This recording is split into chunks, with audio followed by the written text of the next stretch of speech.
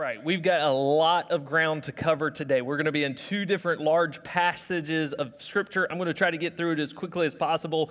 So I want you to turn to 2 Peter chapter 2. 2 Peter chapter 2, we're going to begin there, but we're also going to be a large chunk in 1 Kings chapter 22. So if you want to kind of hold your place in both places there, if you have the YouVersion Bible app, I'll be in the CSB. It will be in your outline as well as on the screen. You will notice today in the outline that there is a link to get the Going Deeper questions. We provide those every week, so you can do an individual Bible study or with your small group, or if you do a group maybe at work or something like that, you can go through those. You'll need to download those today because there is so much Scripture. So I don't want to scare you, but we're going to plow through and we're going to knock this out. So once again, we'll be 2 Peter chapter 2, also 1 Kings 22. And while you turn there, I do want to emphasize, once again, the summer community blitz. We're not out, selling people. We're just meeting people, inviting them to church. We did meet several people this week that are brand new to the area, looking for a church home. And so we want to let them know that where we're at and how they can find us, our service times, and that's it. Now, I understand. I'm a very people person, like I don't ever meet a stranger, but my wife is very timid. So I want to recognize that some of you are like, I can't do that. Just your smile, just your being there and standing by someone who can talk like me and isn't afraid of people means a lot, because you represent our church and you represent maybe that there are young ladies here, or maybe that there are senior adults here, or there are teenagers here. We want teenagers to attend, so on and so forth. So you represent our church, and it would be great for you to be there even if you don't say a word. Well, over the last several weeks, I've discussed corrupt and false teachers a good amount. Even through this series, we've referenced them and we've talked about them.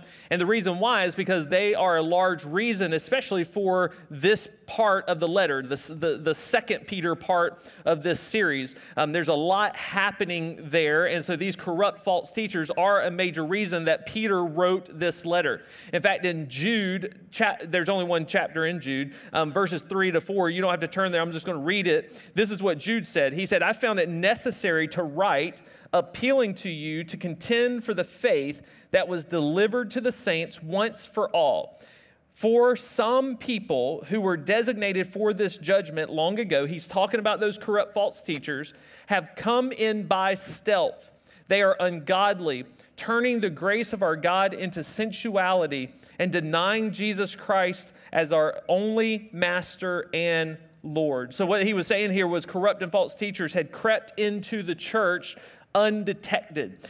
They were unaware that they had made their way into the church, most likely in teaching positions and influential positions. And the reality is, it's not very easy to quickly identify false teachers or even corrupt teachers. The wrong person can say the right thing for a season and trick and deceive and fool the right people for a little bit. And this is why Paul wrote in 1 Timothy 5:22 to not be in a hurry about appointing church leaders, namely pastors, namely elders, those who would be teaching people, those who would be influencing people. He says, in the King James Version, lay hands on no man suddenly, or, don't be hasty. Don't be in a hurry about appointing these leaders in the church. Why? Because the wrong people can say the right things for a short amount of time, for a season, and fool the right people. And so for the most part, this has been my guiding principle starting a church is, hey, we want to be careful. We want to be slow about appointing leaders, about appointing those who would be in a leadership position, a pastoral position. But we've gotten it wrong sometimes. I've gotten it wrong sometimes. And we've appointed the wrong people, or we've put the wrong people in positions, especially when you're young and you're an early church plant. It's like, hey, can you breathe? Do you have a pulse? Because we have a lot of holes to fill. And you can make this mistake many times over. And those mistakes can be costly, they can be painful, and they have been even for our church. And so you go back to Scripture and go, that's why Paul said to not be in a hurry about appointing these positions. So now in 2 Peter chapter 2, the first part of verse 1 says this. Peter continues his letter. He says, there were indeed false prophets among the people, talking about ancient Israel, just as there will be false teachers among you. You can write this down. Churches will be infiltrated by bad actors seeking influence. Churches will be infiltrated by bad actors seeking influence. See, what a false teacher does is they typically start with something mainstream that you and I, all of us would probably agree on. And they'll start there with their teaching. They'll start there with their influence. And what they will do is they will earn people's trust. Oh, I like this teacher, and I agree with them. And that's the wrong person saying the right thing for a season, fooling and deceiving people to think, oh, they're mainstream. I mean, they're orthodox. They're, sound biblically. But then what they start to do is they start to weave in their false teaching and their false ideology once they've earned that trust. A pastor, teacher, author by the name of Rob Bell did this very effectively many years ago with his videos called Pneuma. And some of you may have seen them. And some of those videos are great. And some of those videos, all of us would probably agree with a lot of what he was saying. But the further he got along and the more he started writing books, once he had hooked people with sound or at least, agreeable doctrine, he then started weaving in his ideas everywhere from hell and human sexuality, even to the person of Christ and to the Father. And so once he sucked people in and earned their trust, then you can do a lot when people trust you. And so it's not just him, but that was one of the most recent things that I dealt with because we had those videos, not at New Passion, but when I was a student pastor, we used them. But all of a sudden, down the road, just in a little bit of time, he began to reveal himself and really what he believed.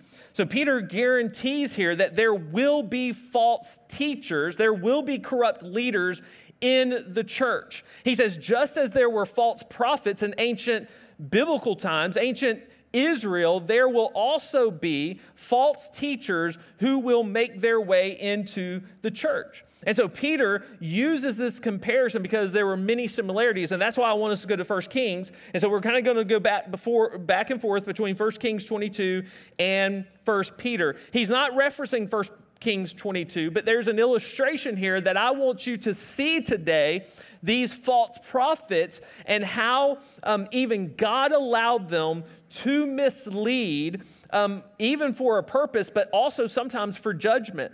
And what that looked like even in ancient Israel and the similarities for us today. So 1 Kings 22, verse 1 through 6 says this: there was a lull of 3 years without war between Aram and Israel. However, in the 3rd year, King Jehoshaphat of Judah went to visit the king of Israel. The king of Israel had said to his servants, "Don't you know that Ramoth Gilead is ours, but we're doing nothing to take it from the king of Aram?" So he asked Jehoshaphat, "Will you go with me to fight Ramoth Gilead?" Jehoshaphat replied to the king of Israel, "I am as you are, my people as your people, my horses as your horses."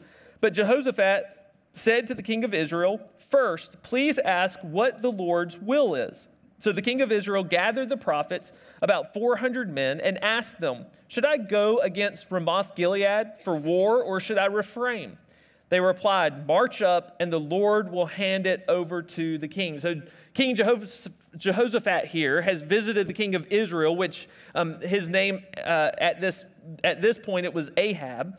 And so they're having this discussion, and King Ahab tells Jehoshaphat that that we possess, or this land, Ramoth Gilead, belongs to us, but we're not doing anything about it. And so it's obvious that Ahab wants this land.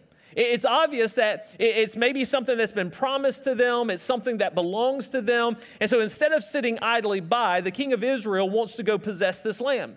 So he asks King Jehoshaphat, he says, "Will you join with me? Will you partner with me in taking this land?" And Jehoshaphat says, "My people are as your people. I'm as you are. My horses are yours." Basically, everything I own and everything I possess are at your disposal. So whatever you need, I'm right there. You've got my support, you've got my military, you've got what you need. But first, I want us to seek to make sure this is God's will.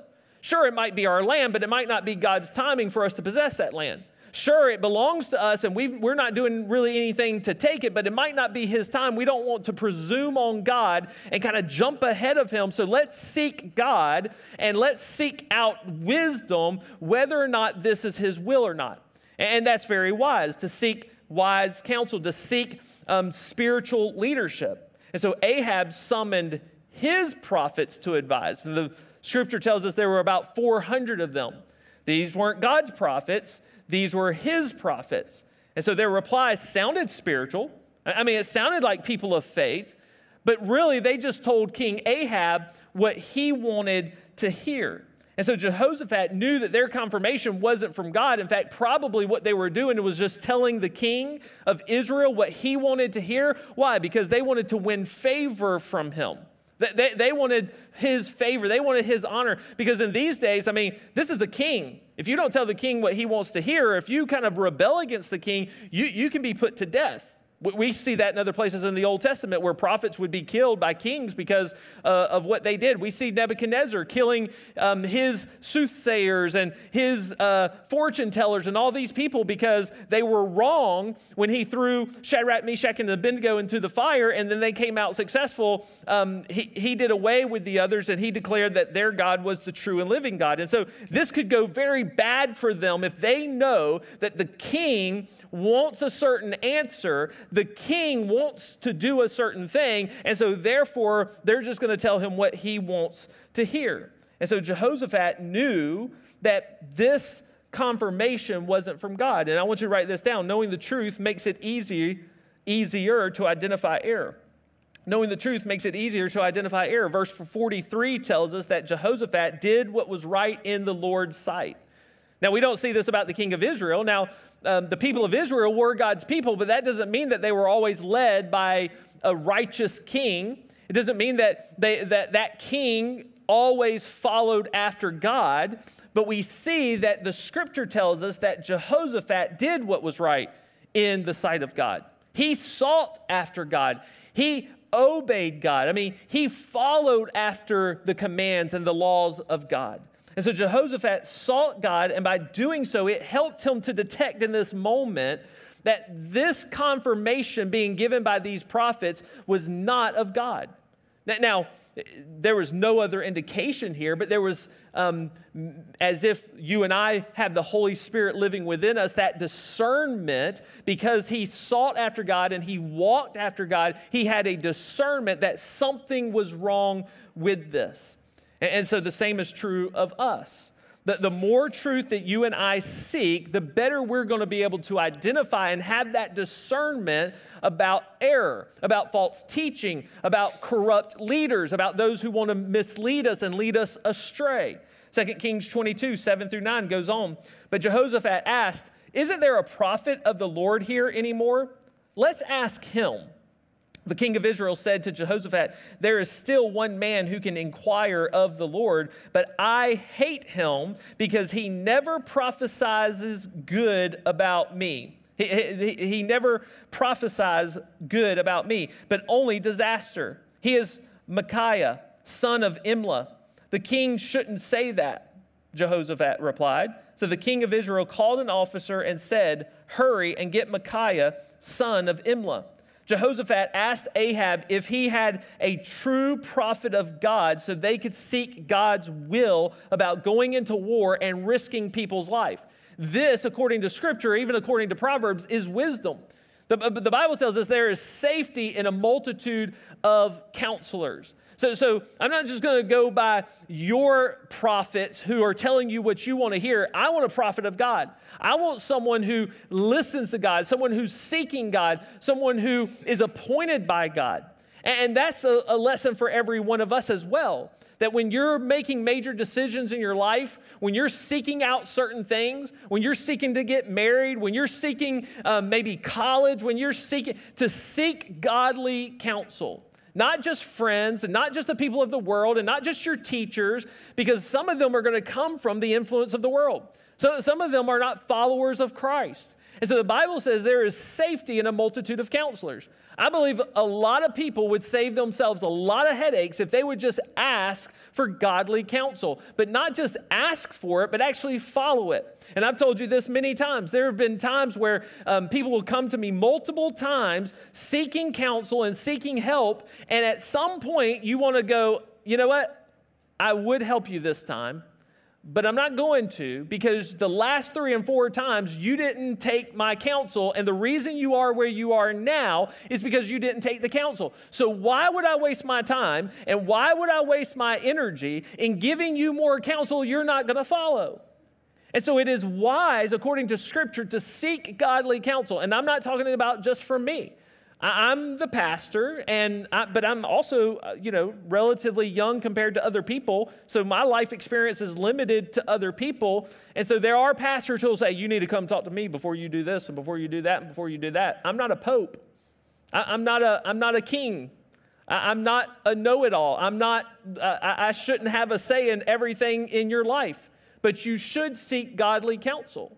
This church has elders for a reason. This church has pastors for a reason. This church has community group facilitators for a reason. You should seek godly counsel regardless whether it's the pastor or a small group leader or whatever that is. But when you go to that person, you should make sure that they're following after Christ, they're pursuing Christ, that they are living out the very things that you're asking of them in their own life.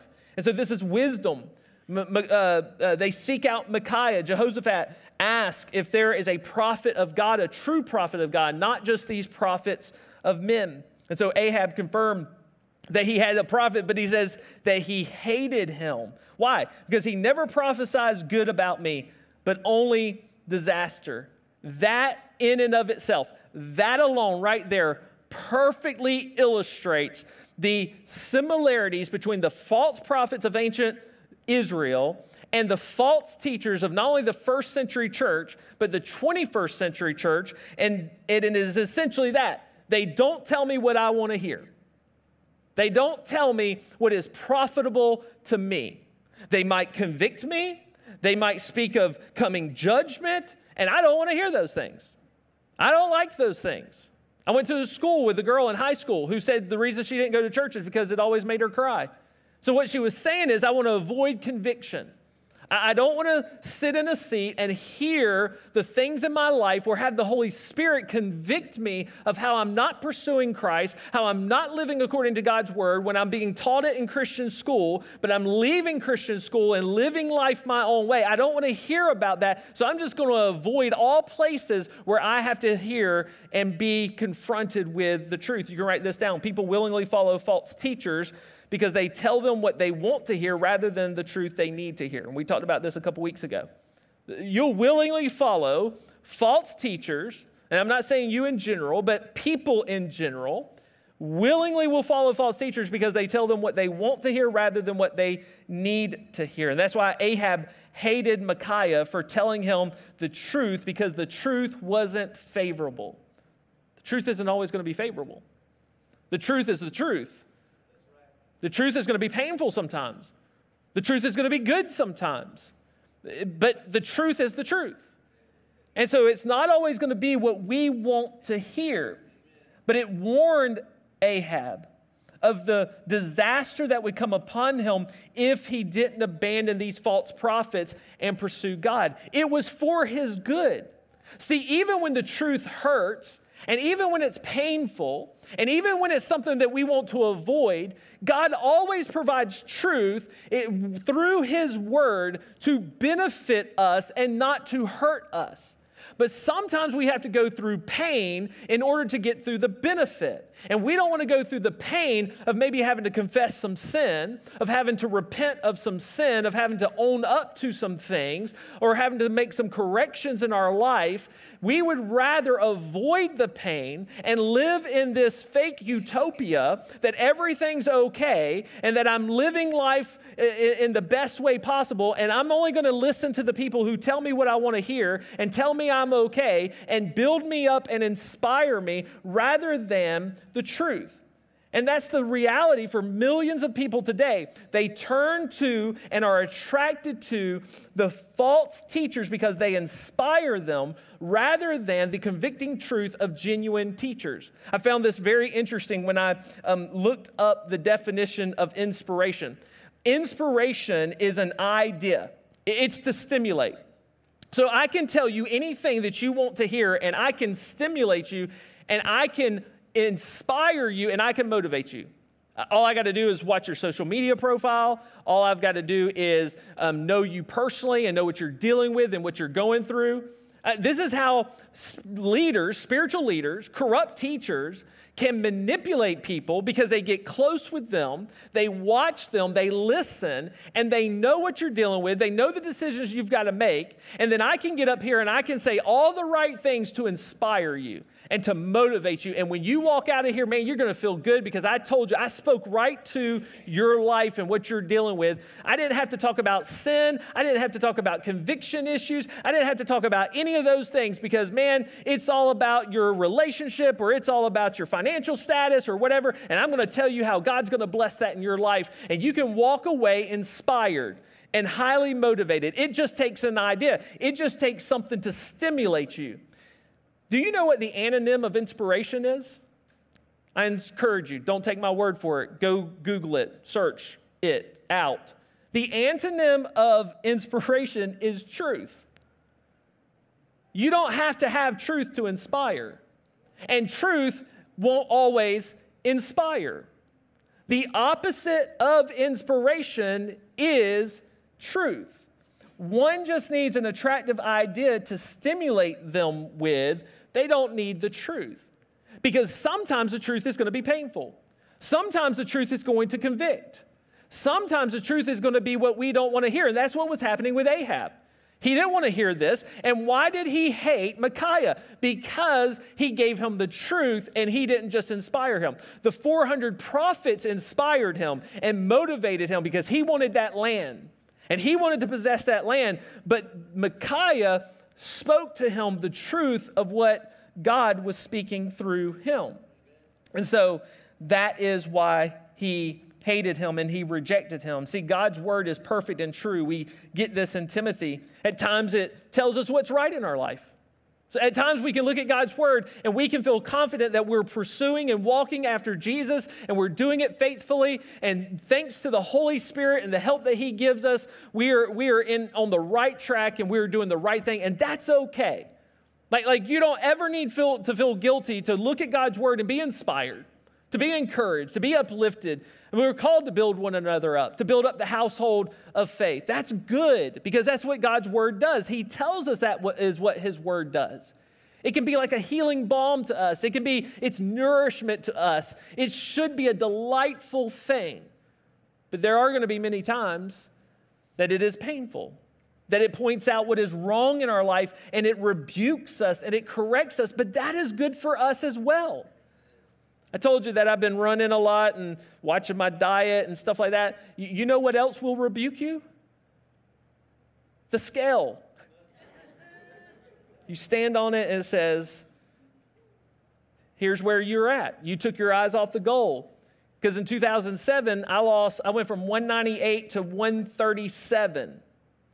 And then I gained a lot of that back. And I stood on the scale and that's where I was at. It corrected me and it rebuked me to go, wow, okay, I got to make a change. The Bible says that God's word is like a mirror. See, we take the Bible and we use it as a window. I'm going to find these verses and I'm going to judge and I'm going to condemn and I'm going to look at the sin of everybody else. I'm going to look at where they got it wrong so I don't have to look at myself. Because if I'm looking through a window, I don't have to worry about the man standing there looking at everyone else. I just have to worry about you. But the truth is supposed to be a mirror where you look at yourself, where you look at what's wrong in your own life, where it convicts what's wrong in your own life so that you can correct yourself, so that you can work on yourself first and foremost. And so God's word does rebuke us. It corrects us. It is that scale that we stand on that gives us the wake-up call that we need. Its goal is to conform us to God's will and his likeness. That's the whole reason he gives it to us, because he wants us to live lives that glorify him, not to conform ourselves to the world, but to conform ourselves to the ways of God. To have our minds renewed so that we can follow after him.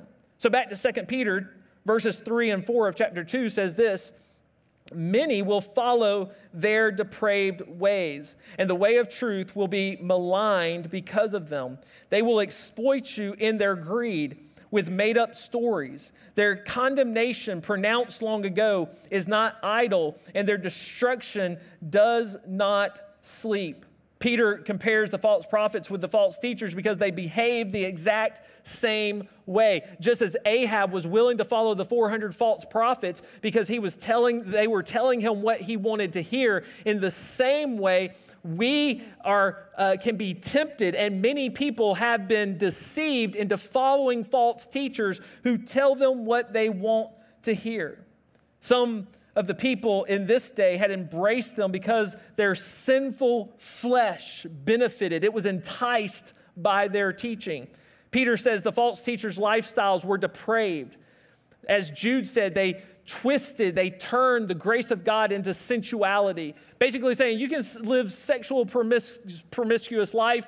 You don't have to follow the natural order in sexual behavior. You don't have to do any of that. You don't have to have any restraint on your behavior sexually and sensually. Like, you can just do what you want. Why? Because, God's forgiven you. Because of God's grace. And what they say, it's an abuse of God's grace. And what he said is that their lifestyle was depraved, but also these false teachers' teaching was tarnishing the truth. They had tarnished the truth. That it wasn't the truth anymore, but it was poisoned. It had been tarnished. And then he says that the false teacher's motivation was greed. Greed. Because if I can convince you that I'm right, if I can convince you and inspire you, man, you're going to read more of my books. And when you read more of my books, you're going to buy that book. And when you buy that book, I'm going to profit from that. And when you come into my teachings and you give to that, I'm going to profit from that. And so he says the whole motivation of all of this, telling people what they want to hear, is greed. I'm going to tell you what you want to hear so that I can profit and I can benefit from it. Peter said the false teachers will one day face destruction and judgment, and this letter, if anything, would be a warning not only for the people in the first century church, but for us today to avoid such things, to know the truth so that we can identify error so that we too do not enter into that judgment. Now, if we follow Christ, even though we might allow ourselves to be deceived, we might not face eternal destruction, but we will face physical and present day chastisement, correction, discipline for not following after the things of God. Back to 1 Kings 22, verse 11 through 13. Then Zedekiah, son of Chenaanah, made iron horns and said, "This is what the Lord says. You will gore the Arameans with these until they are finished off." And all the prophets were prophesying the same. March up to Ramoth Gilead and succeed, for the Lord will hand it over to the king. The messenger who went to call Micaiah instructed him, "Look, the words of the prophets are unanimously favorable for the king. So let your words be like theirs and speak favorably." I want to point out something here before I continue on in my message that really just stood out to me. Number one, just because the majority of a group is saying something is true and right doesn't make it true and right, number one. Number two, you see that these prophets were speaking on behalf of the Lord, and yet they were not following the Lord. They were false prophets, and yet they were deceiving Ahab to believe that the Lord was speaking through them. That's another thing that false teachers do. They'll say, "Thus saith the Lord," and yet it doesn't align with the truth of God's word, and it doesn't align with who he is and what he calls us to. There are a lot of professing pastors and bishops and apostles and many people in our culture and our society who will tell you that God said this or God says that, and it doesn't align with his word. And it promotes culturalism, and it promotes the world system, but it does not promote God's word. And so just because a majority of people say something is right and true and good does not mean it is right, true, and good. And so as the false prophets continue to tell King Ahab what he wanted to hear, he then tries to manipulate and control Micaiah by essentially saying, "Tell me what I want to hear." He says to Micaiah, so let your words be like theirs and speak favorably. Have you faced that pressure as a Christian? If not, you will. If not, you will. Hey, you just say the right thing. Here's what you need to believe about this subject, about this issue. Hey, if you don't, you're a bigot. If you don't, you're hateful. If you don't toe the line, if you don't say these things, if you don't believe these things, so just say the right thing. Just support the right thing, and everything will be okay. Do you see how things just don't change with time? They're the same. It might be different issues, but the pressure was there for Micaiah because this is the king. This king could bring harm to him, could bring death to him, and you will see that it does not work out well for him. But he could bring harm to him, and he's basically just saying, look, everything will be okay. You won't lose your head. You won't be in prison. You won't be canceled. Your business you won't suffer. I won't unfriend you if you'll just say what is favorable to me. No, we've had a hot topic this week, and I know in a mixed congregation there might be people who believe a wide variety of things. You're more than welcome to go to our Facebook page where I shared a sermon from 2020 where we spoke to the things of life and where we stand and why we are pro-life as a church and why we support those things because it comes from God's word. And in that message, we also talk about racism and favoritism and all those type things as well. And in that message, as I tell them in 2020, those who were here, many of you were here, if we're going to disagree, let's disagree on God's word. We don't disagree on politics. We don't disagree on the media. We don't disagree on all of those things because those things should not influence us, but God's word should influence us. It should direct us. So if we're going to disagree as people, as followers of Jesus, let it be based on the truth of God's word and nothing else, not our emotions, not our feelings. But it was interesting as that ruling was released both on Twitter and through mutual friends on Facebook, how people essentially said this very thing. If you support this, if you're saying this, go ahead and unfriend me. Go ahead and essentially, I'm going to disown you. I'm going to cancel you. And if you don't, and I see your post, I'm going to unfriend you. You're dead to me. I mean, some very vile things. So this very scenario taking place even this week, look, if you want to be my friend, and if you don't want to be disowned, and if you don't want to be canceled, just say the right thing. Just say what I want to hear. Just say what's favorable to me. And this could be divvied up and divided up over multiple different issues, over multiple different things that we deal with in this world. But some people want to force others into agreeing with them and only saying the things that they're comfortable with, or they will mock them. They will disown them. Verse 14, but Micaiah said, as the Lord lives, I will say whatever the Lord says to me. If there is a time in our history as people and as humans that we need to have that kind of resolve, and we need to have that kind of backbone, and we need to have that kind of commitment, it is today. That we are not hateful, we don't condemn people, we don't judge people, but we do not bend and we do not bow and we do not break according to what is being demanded of us, but we stand on the truth of God's word and we say whatever the Lord says. That's not whatever we feel the Lord says. That's not what comes to us in a dream. That's not what was impressed on us after we ate a large pizza. It's none of that. It's what God's word says because it is the complete revelation given to us. You don't have to guess what he thinks about certain issues and topics. You don't have to go and figure it out. You don't have to go based on emotions and feelings. You can look to God's word and it tells us very clearly. So you can write this down. A true, God-honoring leader will always tell you what God said. Once again, not God told me, and God spoke this to me this week. No, this is what God's word says. I can show it to you in Scripture. I can show it to you in the truth of His word. It's not emotionalism. It's not manipulation. It is in God's word. Ahab tried to pressure Micaiah into speaking the message he wanted him to speak, not the message God had for him. How tragic. Think about that.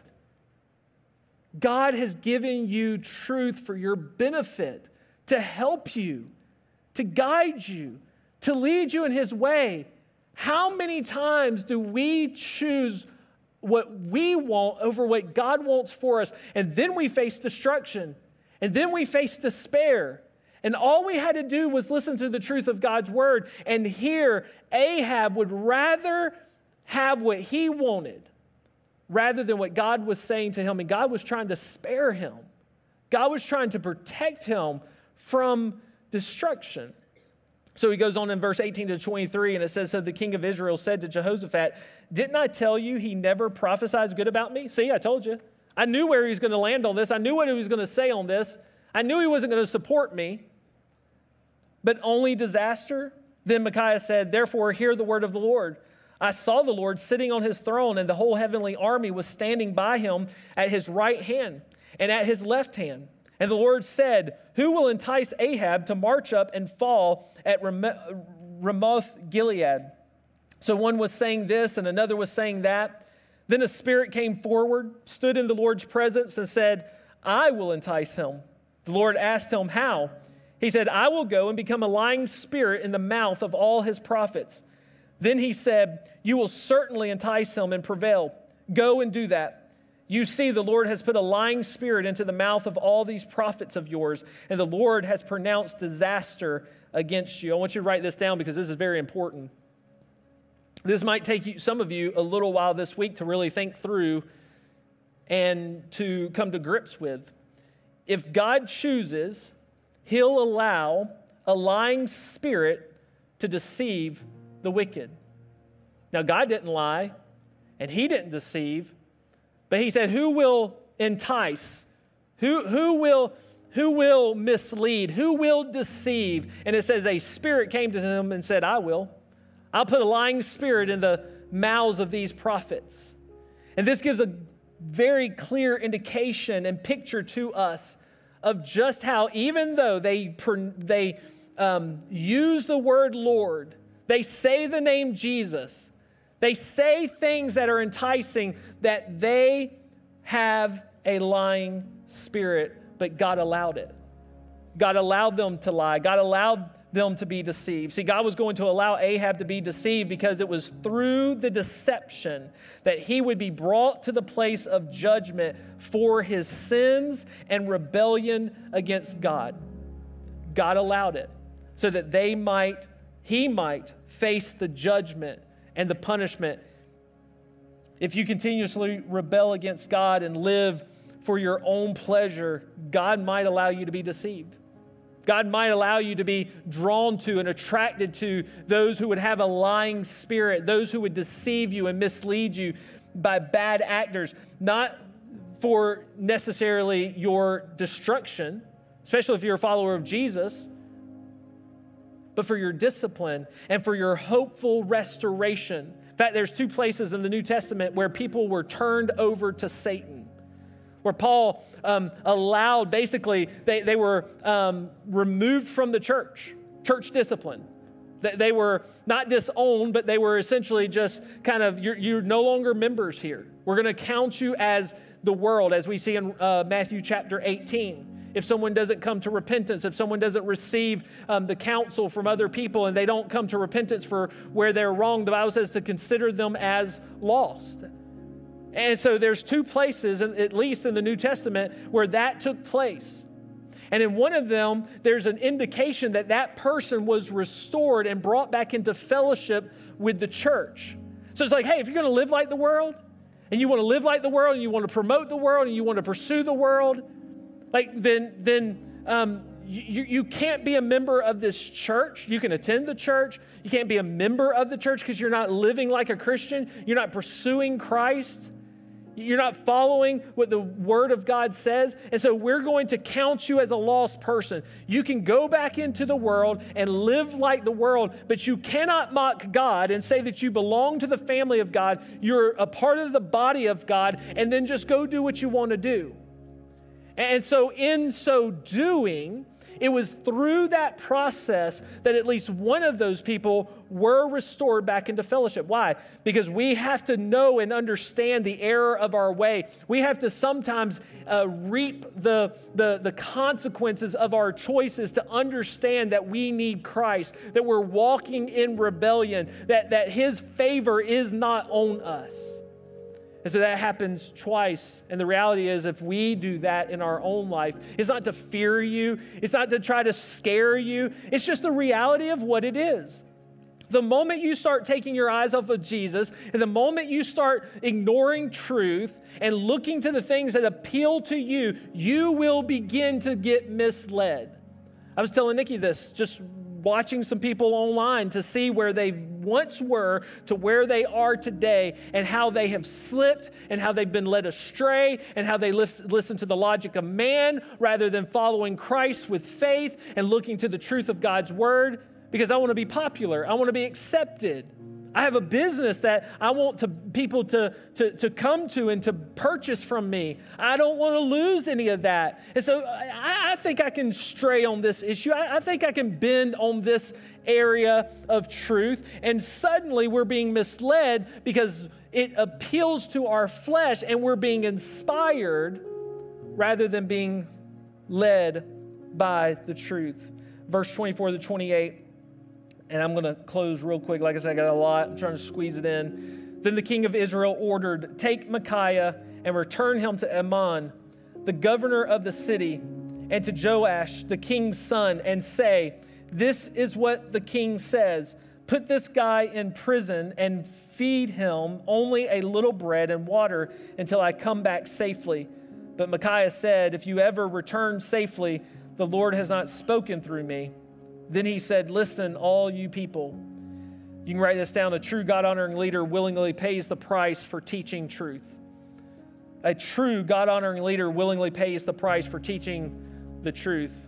See, if the 400 prophets faced death, chances are they wouldn't have stood on the truth. They would have and that's why they most likely told the king what he wanted to hear. But not only was he being imprisoned, but essentially he was going to be tortured, because it says, "Just feed him a little bread and water until I come back safely." Make it as difficult and as uncomfortable, because I hate him. I hate him for not telling me what I want to hear. I hate him for giving me the truth. See, it's not always popular to stand for what is right and what is true. You may be made an outcast. You may face ridicule and be mocked. In some places around the world, they are persecuted, they are oppressed, they are imprisoned, even facing death. And yet we're called to stand for truth, to trust God, to walk and to pursue after Him no matter the cost. And that is a true leader. A true leader will preach the truth, and if people walk out the doors of the church, so be it. A true leader will teach and proclaim the truth, and if it affects their business, then so be it. A true leader, a true God-honoring leader, is willing to pay the price for standing for truth and for following after God. And then I close with this, 2 Peter 2, 4 through 10, because he speaks to this very thing. "For if God didn't spare the angels who sinned, but cast them into hell and delivered them in chains of utter darkness, to be kept for judgment, and if He didn't spare the ancient world, but protected Noah, a preacher of righteousness, when he brought the flood on the world of the ungodly, and if He reduced the cities of Sodom and Gomorrah, ashes, and condemned them to extinction, making them an example of what is coming to the ungodly, and if He rescued righteous Lot, distressed by the depraved behavior of the immoral, for as the righteous man lived among them day by day, his righteous soul was tormented by the lawless deeds he saw and heard. Then the Lord knows how to rescue the godly from trials and to keep the unrighteous under punishment for the day of judgment, especially those who follow the polluting desires of the flesh and despise authority." The final thing you can write down, and then we'll close. God will reward the righteous and punish the unrighteous. He will reward the righteous and punish the unrighteous. God didn't take the angels' rebellion in heaven lightly, nor does He take lightly those false teachers who will mislead people, especially his people. But he did not spare the wicked. He did not spare those who rose up against his people, the unrighteous. They will face judgment in eternity. Some of them face judgment here on the earth. He does not promise that you will not lose your life. He does not promise that you will regain your health. He does not promise that you will regain your freedom if you were to be imprisoned in another country. It does not promise that, but it does say he will spare you. And in eternity, in heaven, as we stand before God undeservingly, he will reward us. And he will make right what was wrong. We can stand for truth and be confident that God will spare our eternal souls. And that alone is worth standing for righteousness, standing for what is right. So today, whatever God's speaking to you in this moment, maybe it is a commitment to stand for what's right, not to allow yourself to be silent or to choose silence for fear of persecution or ridicule or mocking.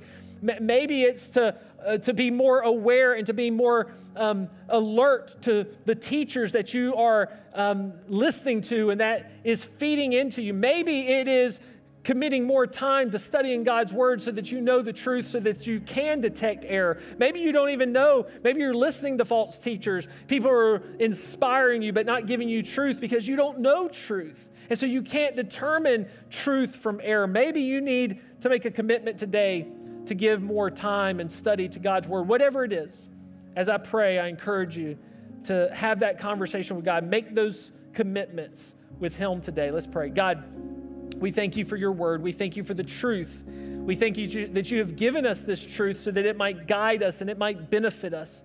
I thank you for the prophets of old who stood and faced imprisonment, faced death, faced ridicule, but they proclaimed the truth, your truth. They declared what you wanted them to declare no matter what they faced. I thank you for the example of Micaiah. Lord, as he was facing imprisonment, as he was facing starvation, as he was facing discomfort, he still stood for what was true. I thank you, Father, that your word is true. And so, Lord, may we study it, may we know it, may we apply it to our lives. May we not give ourselves over to just what inspires us and what appeases us and what appeals to our flesh, what we want to hear. But Lord, may we be committed that even when it hurts, even when it convicts, even when it rebukes, that we're going to trust your word, we're going to follow your word, and we're going to do what it says. So Lord, as we close out in this song, may our hearts continue to cry out to you. May our prayers continue. May we, Lord, hear from you as we have heard from your word. And whatever commitment we need to make, whatever repentance we need to make, whatever it is we need to do to walk in complete obedience with you, may we do that beginning today. We love you. Thank you so much for loving us and wanting the best for us. It is in Jesus' name I pray. Amen.